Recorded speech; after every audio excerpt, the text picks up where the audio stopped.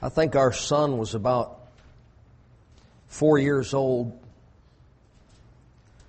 and seemed like just in such a very short time, my wife, she noticed he had a growth on his hip, and it got larger and larger and got hurting him. And we prayed and we're not super spiritual people or anything like that. You don't hear voices or anything, but I tell you, Lily and I we're just so convinced that God wanted us to just put that thing in His hands. And we're not against doctors. We go to doctors and thank the Lord for them. But we just really believe we wanted to put that in His hands and for Him to show our son what he could do. And that thing kept growing, and Esther was unhappy with us, and Mackie and my parents were unhappy with us. And finally one day I got up, I was getting ready to go to work. And my boy got up that morning and he couldn't walk. He's just crawling across the floor. He said, "Daddy, my hip, it hurts so bad." And I just felt like a dog. I told him, I said, "Son, Jesus is going to take care of this. I just know He is." And I went to work that day and prayed through the day, and my wife was praying, and Lillian's mom, everybody we knew was praying. I came home from work that day and got out of the car, and my son came running across the yard. He said, "Daddy, Daddy, Daddy, Jesus healed my bump." And my wife showed me, and he had a mark on his hip, a line, looked like a physician had made an incision. And opened that thing up and taken it out and closed it back up, and it was gone. Never had another problem again with it day in his life. And so we know that God can heal. I remember we prayed for Sister Peta once, and some real serious things, and other people. And we know the Lord heals in answer to prayer, and then there's other times He has something else in mind. So we don't order Him, we don't give Him commands, but we know that He can heal, and we thank Him for it. So, all right, let's turn to the book of Matthew. Book of Matthew, the 18th chapter. Matthew 18. Matthew chapter 18. We started this morning a look at Jesus as the Son of Man. We've been looking at the names and titles of Jesus. He is the Son of Man. That title is used 84 times of Jesus in the Bible, 80 of them by the Lord Himself. It's the name by which He liked to refer to Himself. And so we're looking today at 22 places in Matthew where Jesus refers to Himself as the Son of Man, and in so doing lays out His entire purpose in coming the first time, and then lays out His entire purpose in coming, or since His first coming, including His second coming. This morning we saw that Jesus, the Son of Man, lived without earthly comfort, Matthew 8:20. He was a friend to sinners, Matthew 11:19. He preached the Word, Matthew 13:37. He had power to forgive sins, Matthew 9:6. He was Lord over the Sabbath day, Matthew 12:8. Had authority over the angels, Matthew 13:41. He was betrayed in the hands of men, Matthew 17:22. Condemned to death, Matthew 20:18. Suffered at the hands of men, Matthew 17:12. Died for sinners, Matthew 20:28. Was dead and buried 3 days, Matthew 12:40. Rose from the dead, Matthew 17:9, ascended to sit at the Father's right hand, Matthew 26, verse 64. That's the first coming of the Son of Man. All right, let's start tonight, Matthew 18 and verse number 11. Matthew 18, verse number 11. For the Son of Man is come to save that which was lost. Isn't that a beautiful verse? Matthew 18:11. For the Son of Man is come to save that which is lost. First of all, I'm glad there is a Son of Man. I'm glad that the Son of God became flesh and dwelt among us, walked among men as a man. I'm glad the Son of Man has come, but I'm glad He's come to save. I mean, He could have just come and lived a great life and gone on back where He was and said, "See what I can do." You can't do that. He could have come to condemn. He could have come to destroy. But aren't you glad the Son of Man is come to save? And then the verse continues, the Son of Man is come to save that which was lost. He said, they that are whole need not a physician, but they that are sick. I came not to call the righteous, but sinners to repentance. Now, not that there are any righteous, but never mind if they were. I was lost. How about you? Were you lost? Aren't you glad to know the Son of Man came to save that which was lost? Now, lost implies, it's pretty obvious, that you don't know where you're going. Or that you've wandered off from someplace and you don't know how to get back. I'm glad the Son of Man came to get me where I need to be. Yesterday, the pastor was taking me to the airport. We're driving from Worcester. I'm just going to say it that way because that's what it says on the map. Worcester. Brother Ossinger's from Worcester. I didn't know that. He doesn't have that real strong accent, but I bet if we get him talking to Susan Shaughnessy, I bet she can bring it out of him. Because Susan from Worcester. But anyway, we're driving from Worcester down to Providence. It's Providence on the map, but anyway. So we're driving down there, and he said, well, I don't need to worry about where I'm going. I got this GPS. And so we're driving along, and the woman that lives inside that little box there, we got to where the interstate split and went this way, and there's a sign. I saw a sign that said Green Airport, Providence, next exit 2 miles. Green Airport, Providence, 1 mile. And that woman, she's saying, keep left, go 7.5 miles. Keep left, go 7.5 miles. And I told her, I said, she don't know where she's going. She's just wrong.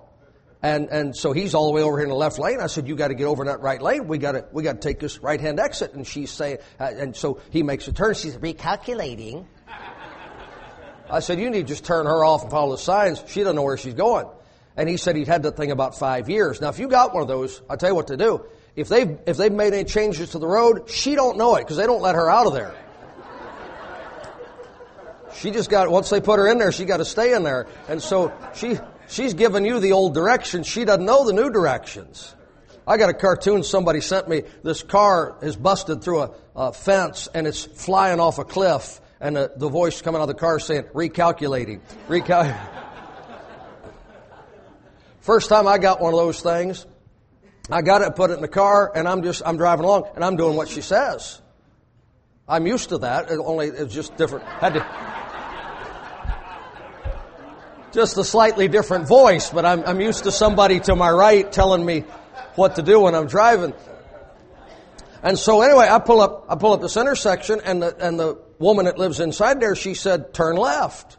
And I did. And Lillian yelled because the light was red. I'm not paying any attention to the traffic light. She told me to turn left. And thank the Lord I didn't get pulled over. It didn't have one of those picture camera things there. But if I got pulled over, I'd just say, it's not my fault. She told me to turn left. I did that twice. Did. So those things if you just got one, they're kind of nice, but they're dangerous. And also I've learned when you tell her to shut up, she just keeps talking. You gotta unplug it and turn it off. I'm not following that up. I could feel some of you waiting for the next comment, but you're not going to get it. All right, so anyway, what was that all about? Oh, yeah. He didn't know the way to the airport, but there are signs out there telling him how to get there. And I didn't know how to get to heaven. But thank the Lord, Jesus came and He said, I know the way, and I'll get you there. I'll take you there. Praise the Lord. Now, all right, Matthew chapter 12. What if I don't believe that? Matthew chapter 12, what about these other religions? That's what the Stetson students ask. You know, they come down there and they say, well, what about these people over in India or these people in here and there that have these different religions? And I'm glad that there's people to witness to those people that are very nice and very polite, because I'm not. And I want to be and I try to be, but I usually say something like, what do you care? You don't care anything about those people. They just want to argue against the gospel. If you're so concerned about their souls, go over there and help them out. But anyway, so that's me, and that's why the Lord put me in as a Bible teacher, not a soul winner. I'm a witness. I can witness, but drawing. Anyway, Matthew 12, verse 31. Wherefore I say unto you, all manner of sin and blasphemy shall be forgiven unto men, but the blasphemy against the Holy Ghost shall not be forgiven unto men. And whosoever speaketh a word against the Son of Man shall be forgiven him. But whosoever speaketh against the Holy Ghost, it shall not be forgiven him, neither in this world, neither in the world to come. Now here's a blessing. The Son of Man who died for you, most sinners have spoken against him. Maybe just to disagree with him. Maybe just to use his name as a curse word. But then here comes the Holy Spirit drawing you to repentance, bringing you to a place where you will repent of that sin and trust the Son of Man. What a blessing. And the Bible says right here, no matter how or what you have spoken against the Son of Man, if you will allow the Holy Spirit to bring you to Him in repentance, He will forgive you. Isn't that a wonderful thing? Now, listen, I'm not proud of the sins that I committed before I got saved. I'm not. But I'm glad when I came to Jesus, He was willing to forgive me. He doesn't just forgive the people that have never been against Him. He doesn't just forgive the people who have never spoken a word to dishonor Him. Whatever you may have spoken against the Son of Man, if you'll respond to the conviction of the Holy Ghost, He will forgive you and save you. Thank the Lord for that. Now, if you refuse Him, it's going to cost you your soul. All right, Matthew chapter 10. Matthew chapter number 10. He ascended, we saw this morning, to sit at the Father's right hand. Is that the end of the story? Not by any means. The Bible says in Matthew chapter 10 and verse number 23, But when they persecute you in this city, flee into another. For verily I say unto you, ye shall not have gone over the cities of Israel till the Son of Man be come. How about that? Now He's right there when He's talking to them. So He's not talking about His first coming. No way. So He's going away somewhere. Where'd He go? Well, we read this morning. He ascended to the Father's right hand. But He said, you will not have finished all the work I've given you to do until I come again. The Son of Man, the one betrayed in the hands of sinners. The Son of Man, the one who died on the cross. The Son of Man, the one who was buried and rose again. He is coming again, and He'll get here before we've finished the work that He gave us to do. There's more. So, well, I've done this and I've done that. There's more work to be done for the Lord than all His people combined will accomplish before He gets back. But He's coming back. Son of Man, same one, coming again. All right, Matthew 24. Matthew chapter 24. Remember we saw this morning He came in poverty, came in weakness, allowed men to beat Him, spit upon Him, whip Him, nail Him to a tree. When He comes again, it won't be like that. The Bible says in Matthew 24 verse 29, immediately after the rise in gas prices. No, that's not it. Immediately after Obama. If you think this tribulation, you could pack up and move. There's a jungle somewhere, a desert somewhere you could go live in if it's all that bad as people make it out to be. I don't like the loss of our liberties and freedoms, but having lost what we've lost, we're still 100 miles ahead of whoever's in second place, and so appreciate that. But anyway, immediately after the tribulation, so there will be a tribulation. It won't last forever. It's got a time limit. And when that tribulation runs its course, the sun shall be darkened. What do you think that means? Just what it says. The sun shall be darkened. It's not an eclipse. People are emailing this stuff. There's going to be an eclipse next month, and the moon, well, if you look at the moon a certain time of the day, it's going to have like a reddish tint to it, and that's... No. He didn't say the sun will be eclipsed. It will be darkened. The one who made it is going to reach over and pull the cord, and it's going to go dark. Now, He did that when Jesus hung on the cross, and He's going to do it again. Sun shall be darkened, and the moon shall not give her light, which is evident. If the sun's darkened, the moon reflects light, can't shine. And the stars shall fall from heaven, and the powers of the heavens shall be shaken. How about that? Now, we can't get into all this tonight because we're talking about the Son of Man, but I'll give you enough to... Maybe you'll come back sometime when we're studying Bible prophecy. Have you ever wondered how all the ancient people built these towers and went up on top of the towers and worshiped the symbols in heaven? And they went out at night and they said, oh look, there's twins. Oh look, there's a scorpion. Oh look, there's a lion. Now, I don't care how drunk they were. There's no way you can look up there and see that. And somebody told me, so, well, if you just look at the major stars and ignore the minor ones. I've looked at the majors, the minors, half of this and half of that. I don't see it. Get the pictures and hold it up. I see the lines you drew on the picture and I see the stars. I don't see what you're looking at. Then I read in my Bible, Scripture said, after the flood, all the stars are out of course. Something dramatic took place when those waters came down from the deep and flooded this earth, and the weight of that water relocated and shortened the lifespan and all that. Something dramatic happened. Now, you know what's going to happen? In that millennium, people are going to go back to living 800, 900, 1,000 years like they used to. How about that? And the ground is going to be fruitful like it used to be. And there's health and healing like there once was. And you know what the Bible says? Sun darkened, moon turned to blood, and the stars shall fall from heaven. What if they're not crashing? What if the Lord is reordering them and putting them back where they were? When He talks about that great earthquake and that great shaking of the earth, it's talked about so many times in connection with the second coming. What if that's the Lord putting things back where they were before these terrible judgments fell the first time? What if the second wave of judgments, these tribulation judgments, are not destroying but repairing? So where do you get that? Well, look what's going to happen next. Then shall appear the sign of the Son of Man in heaven. Jesus coming back. That'll fix things, won't it? So the Bible says, then shall appear the sign of the Son of Man in heaven, and then shall the tribes of the earth mourn, and they shall see the Son of Man coming in the clouds of heaven with power and great glory. So not only is He coming, Matthew 10:23, but He's coming in power and He's coming in glory. Now, He came in power the first time, but as a power veiled and a power unseen, and He exercised His power to destroy sin and death and hell so sinners could be saved. But next time it's power and glory. Just as He told Pilate there in the judgment hall. He said, you see me, next time you see me, it'll be different than this. Praise God. Now, look at Matthew 24, verse 27.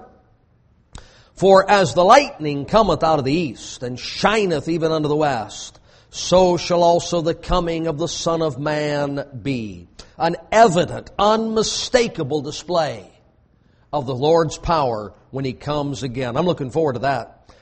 Also, the Bible says in Matthew 24:37, or start at 36, but of that day and hour knoweth no man, no not the angels of heaven, my Father only. But as the days of Noe were, so shall also the coming of the Son of Man be. For as in the days that were before the flood, they were eating and drinking, marrying and giving in marriage until the day that Noe entered in the ark, and knew not until the flood came and took them all away, so shall also the coming of the Son of Man be. So, what's His purpose? To rid the earth of the wicked so that it can be reestablished and replenished by the righteous. What's the Lord going to do? He's going to come in power. He's going to come in glory. He's going to rid the earth of the wicked and establish His kingdom with the righteous. That's all right with me. Is that all right with you? Doesn't bother me a bit. People say, what about all these other religions? Well, there they are right there. You either get with the program or you're not going to be part of the program. He's not going to alter His plan and His purpose because some don't believe it or some object to it. He's going to set it up. So that's the Son of Man. Same one died on the cross, coming again. All right, Matthew 16. Matthew chapter 16.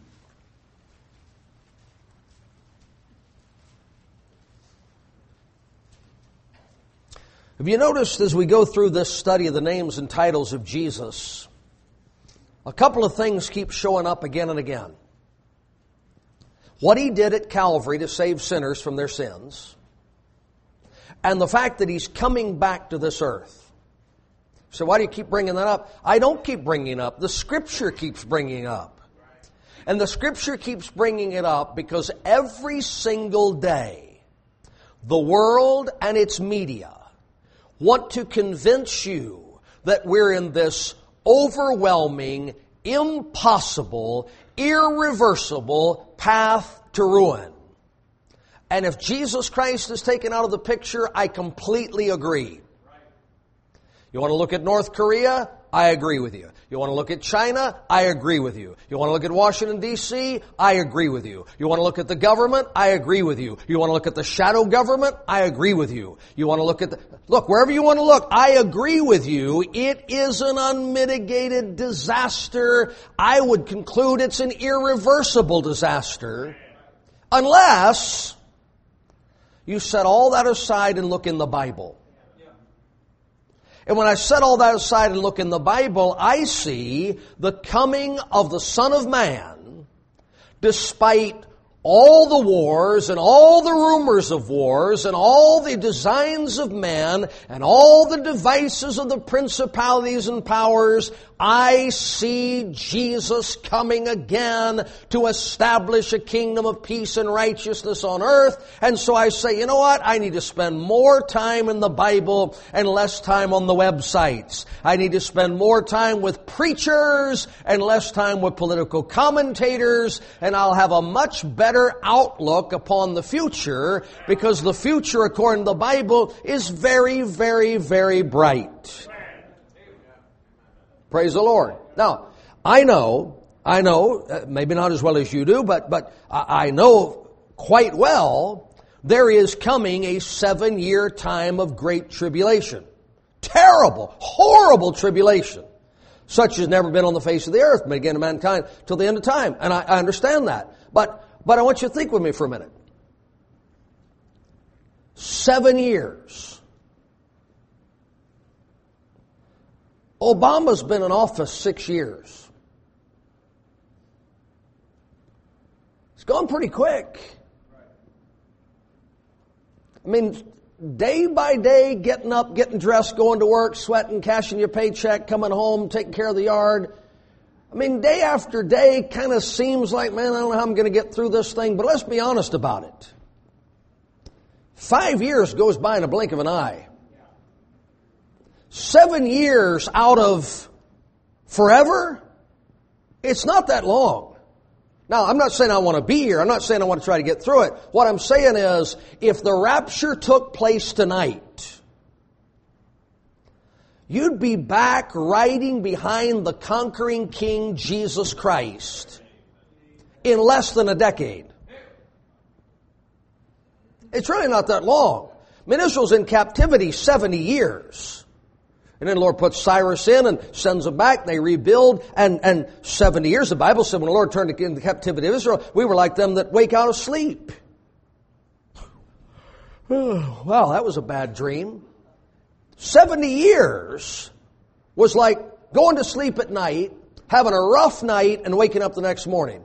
Well, I'm not saying that's 7 years. That 7 years is going to be horrible, but it's 7 years. It's not that long. And then Jesus Christ comes back to this earth and establishes, 7 years, and He establishes 1,000 years of His reigning at Jerusalem, and then turns that thing over to David, the nation of Israel, and makes a new heavens and new earth, and that kingdom lasts forever.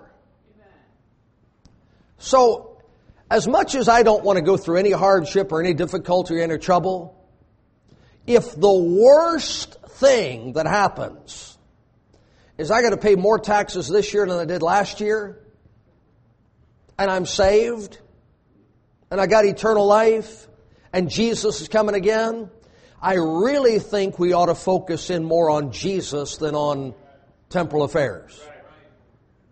Okay? I'm not saying we shouldn't do right in every field and every area that we could. But the main thing is the gospel of Lord Jesus Christ. And people getting saved. So, and He's coming again. And that's the answer to this thing. It's the Lord coming back.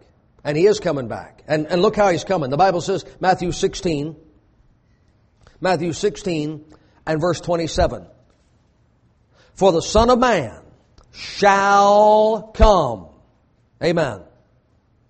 In the glory of His Father with His angels. And then He shall reward every man according to his works. Now, what did Jesus tell His disciples to pray?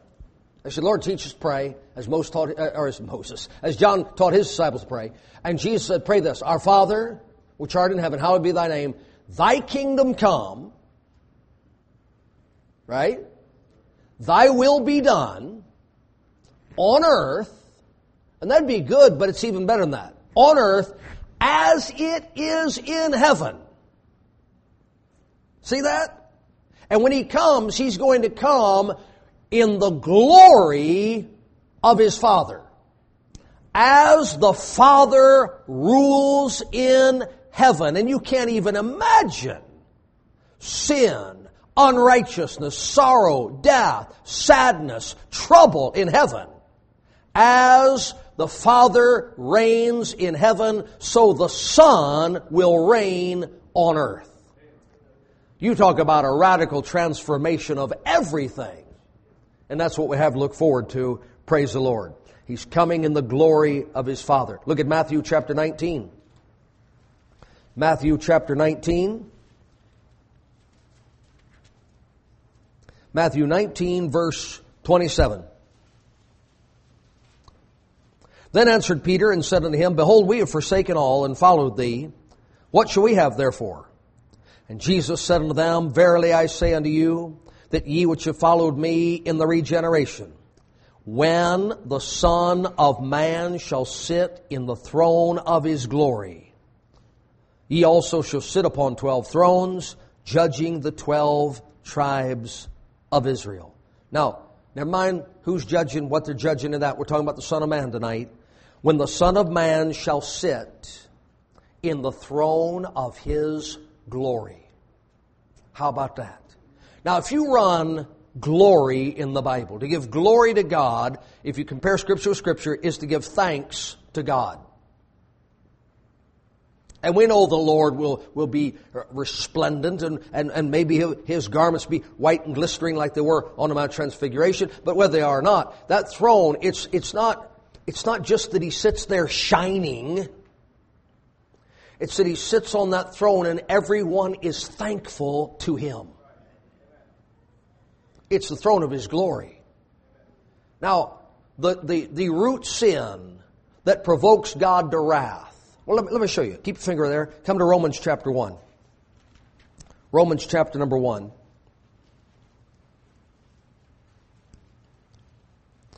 And verse 18. Romans 1:18.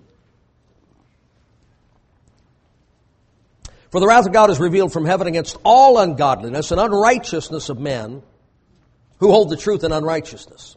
Because that which may be known of God is manifest in them, for God has showed it unto them. For the invisible things of Him, the creation of the world, are clearly seen, being understood by the things that are made, even His eternal power and Godhead, so that they are without excuse. Okay, so God is going to pour out His wrath upon everybody that didn't respond properly to His revelation. What's gotten the Lord so angry? Because that when they knew God, they glorified Him not as God, neither were thankful, but became vain in their imaginations, and their foolish heart was darkened. I can walk. I can see. I can hear. I provide for my family. I work a job. I built a house. I win souls. I am a Bible teacher. The Lord said, you know what? Before He gets to the homosexuals, before He gets to the murderers, He said, I was angry way before that. I was angry because you wouldn't thank me for the food you eat. You wouldn't thank me for the clothes you wear. You wouldn't thank me for the brains in your head. You wouldn't thank me for the health in your body. You wouldn't thank me for the accomplishments in your life He said, because they were unthankful, I was provoked to wrath. So, well, what do you think? These college kids sometimes say, well, what's your position on homosexuals? They're not as bad as ingrates. According to God, they're not as bad as people who are self-sufficient. Well, I don't agree with that. I know you don't agree with it because you don't like them. And I'm not particularly fond of them either. But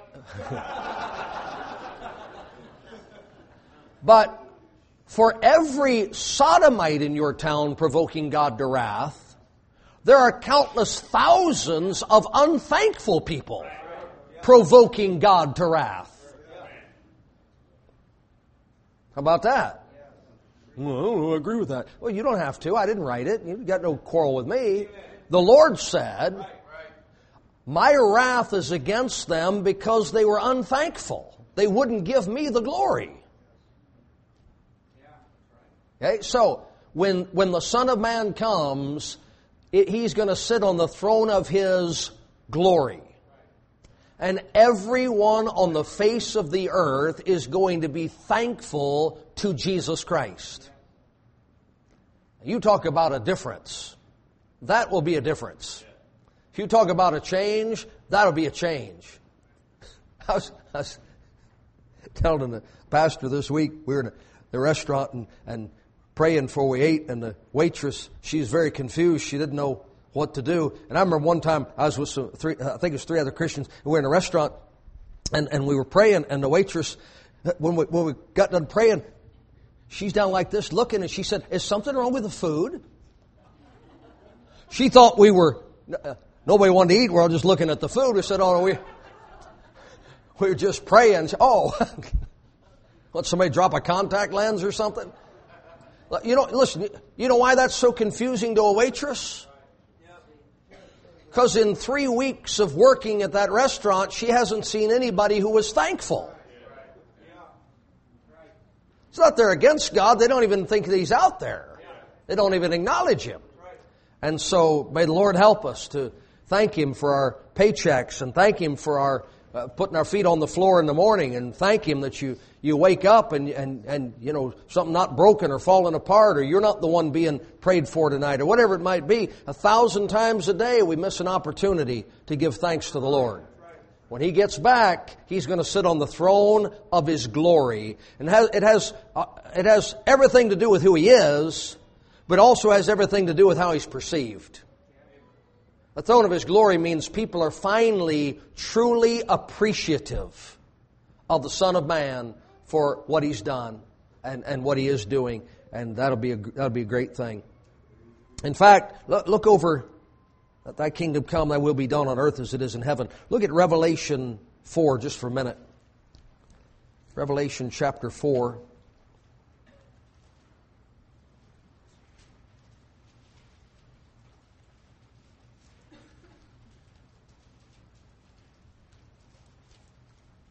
Look what's happening around the throne of God. Verse number 8, these beasts, they're around the throne day and night saying, "Holy, holy, holy, Lord God Almighty, which was and is to come." And when those beasts give glory and honor and thanks to Him that sat on the throne, who liveth forever and ever. You know what they're doing around the throne? They're giving thanks to God. Now, as far as we know just from the Bible, these beasts, these flying creatures with the different faces and the wings and all that, Jesus didn't shed His blood to save them from their sin.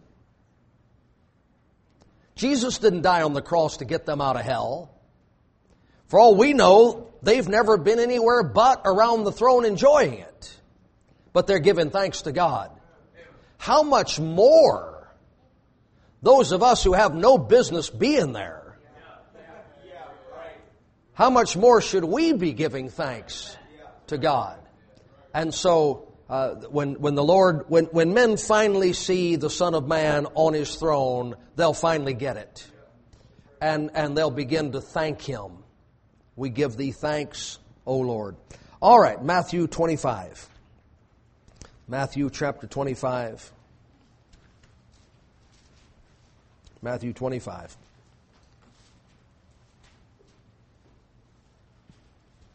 Matthew 25, verse 31. When the Son of Man shall come in His glory, and all the holy angels with Him, then shall He sit upon the throne of His glory, and before Him shall be gathered all nations, and He shall separate them one from another, as a shepherd divideth his sheep from the goats. His sheep, but the goats. They're not His goats. He doesn't have goats. He has sheep. And 34, then shall the King say unto them on His right hand, Come ye blessed of my Father, inherit the kingdom prepared for you. Verse 40, then shall the King answer and say unto them, where are we here? Verse number, could read the whole thing. 41, then shall He say also unto them on the left hand, Depart from me, ye cursed, in everlasting fire, prepared for the devil and his angels. Now here's what we want to see. Not only is the Son of Man coming, not only is the Son of Man coming in glory, not only is the Son of Man going to sit on a throne, but the Son of Man, when He sits on that throne, will have absolute power of life and death over every man, woman, boy, and girl that lives on the face of the earth. It is absolute rule in the hands of the Son of Man. That's all right with me. Praise the Lord. So, this same Son of Man that we saw this morning hanging lifeless upon the cross, this same Son of Man we saw this morning laid in a borrowed tomb, the same Son of Man that rose from the dead and ascended to the right hand of the Father, He is coming back to this earth in power, in glory, to rule upon this earth. I'm all right with that. I'm all right with that. Amen. All right. Now, that's the lesson for tonight. I'm going to take this opportunity. It's early. The night is young. It's still daylight out. We had a little lesson on praying for the sick. Now we're going to have a little lesson on church. Okay? Ready? Just a quick lesson on church. 6 3/4 days a week, I am bombarded from every side with a philosophy that runs contrary to the Bible. The billboards, the advertisements, the conversations, just life as we know it. I am very, very rarely reminded of the biblical mindset and the biblical approach to life. So, after living 30 years, 40 years, 50 years in a world that doesn't think biblically, I might go to church and the church doesn't think biblically, but after all that time, I find a church that teaches the Bible. Honestly, let me ask you something. Do you think one sermon a week, or 2 sermons a week, or 3 sermons a week is a sufficient antidote to all of the world's approach to life that you've been bombarded with since the day you were born? It's not. And people are amazed that someone can be in church for 5, 6, 7, 8 years and then leave church and end up so far out in the world. Well, why would that be an amazing thing to you? And I'm telling you, I need and you need not to hear something new every time we come to church, but I need to hear the truth of God's Word over and over and over and over on a consistent basis, because I am going to hear the philosophy of the world over and over and over and over on a consistent basis. And it is necessary for you to make every possible effort to be in church, in Bible study, in prayer meeting, in fellowship, every possible opportunity, because I'm going to confess to you honestly what you would confess to me if you were honest. With all the fellowship I can get, I'm barely maintaining a mediocre Christian life. I don't even want to think about where I'd be without being in church on a daily basis. So, look, Nobody's faulting you. We have jobs to go to, we have children to raise, we have school, we have all these things, but I'm telling you, the world never says, oh, you've got to go to work? Well, then I'll take down all the crummy billboards, because I know you're tired.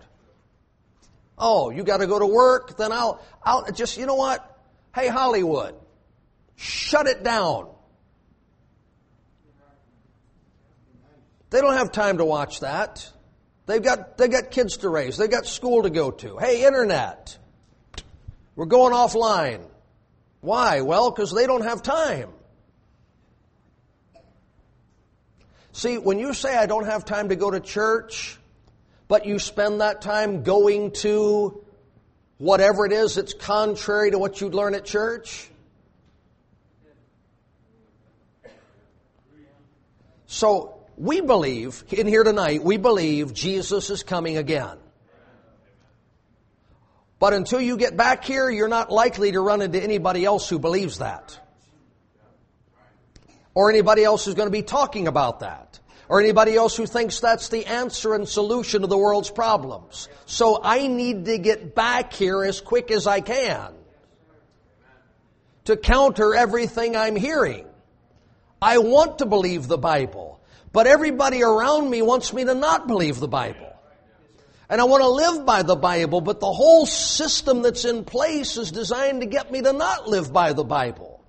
And so I'm telling you, it's if all you come to church is once a month, that's better than not coming. But it's not enough. And you need to be here every time the doors are open.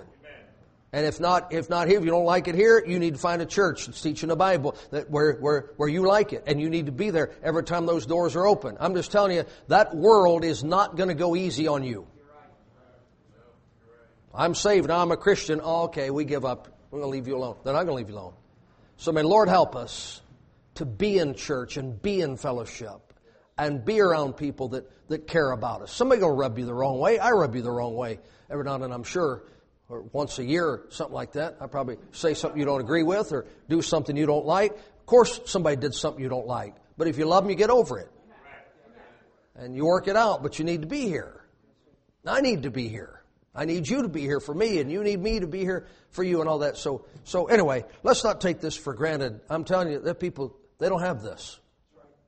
They don't have a place to go where people will pray for them and check up on them and see how they're doing. And man, we spent 3 or 4 days trying to find out what's going on with Jan. And you say, well, look, she can't give anymore. She can't come anymore. She can't benefit the church anymore. But you know what? We still love her. We still care for her. And you need to make those kind of friends. And you need to be with those kind of people that aren't going to do something for you because you can do something back for them. They're going to still love you and look after you when there's no return on that investment. That's Christianity. So anyway, I want to say that because we got a good church, and no matter who's in this pulpit, it's going to be a good message, even if it's just half pictures instead of whole pictures. It's still going to get something out of it. And you know something, we have that, and we get accustomed to it, and we take it for granted, and we don't realize what a special thing it is. And so we ought to avail ourselves. All right, Father, thank you for the Bible and all that we learn from it. And thank you for Christian fellowship. And pray, Lord, you'd help us just to stay devoted to being in church and being in fellowship and participate in all that we can. And just thank you for loving us, caring for us, coming to save us when we were lost. In Jesus' name, amen.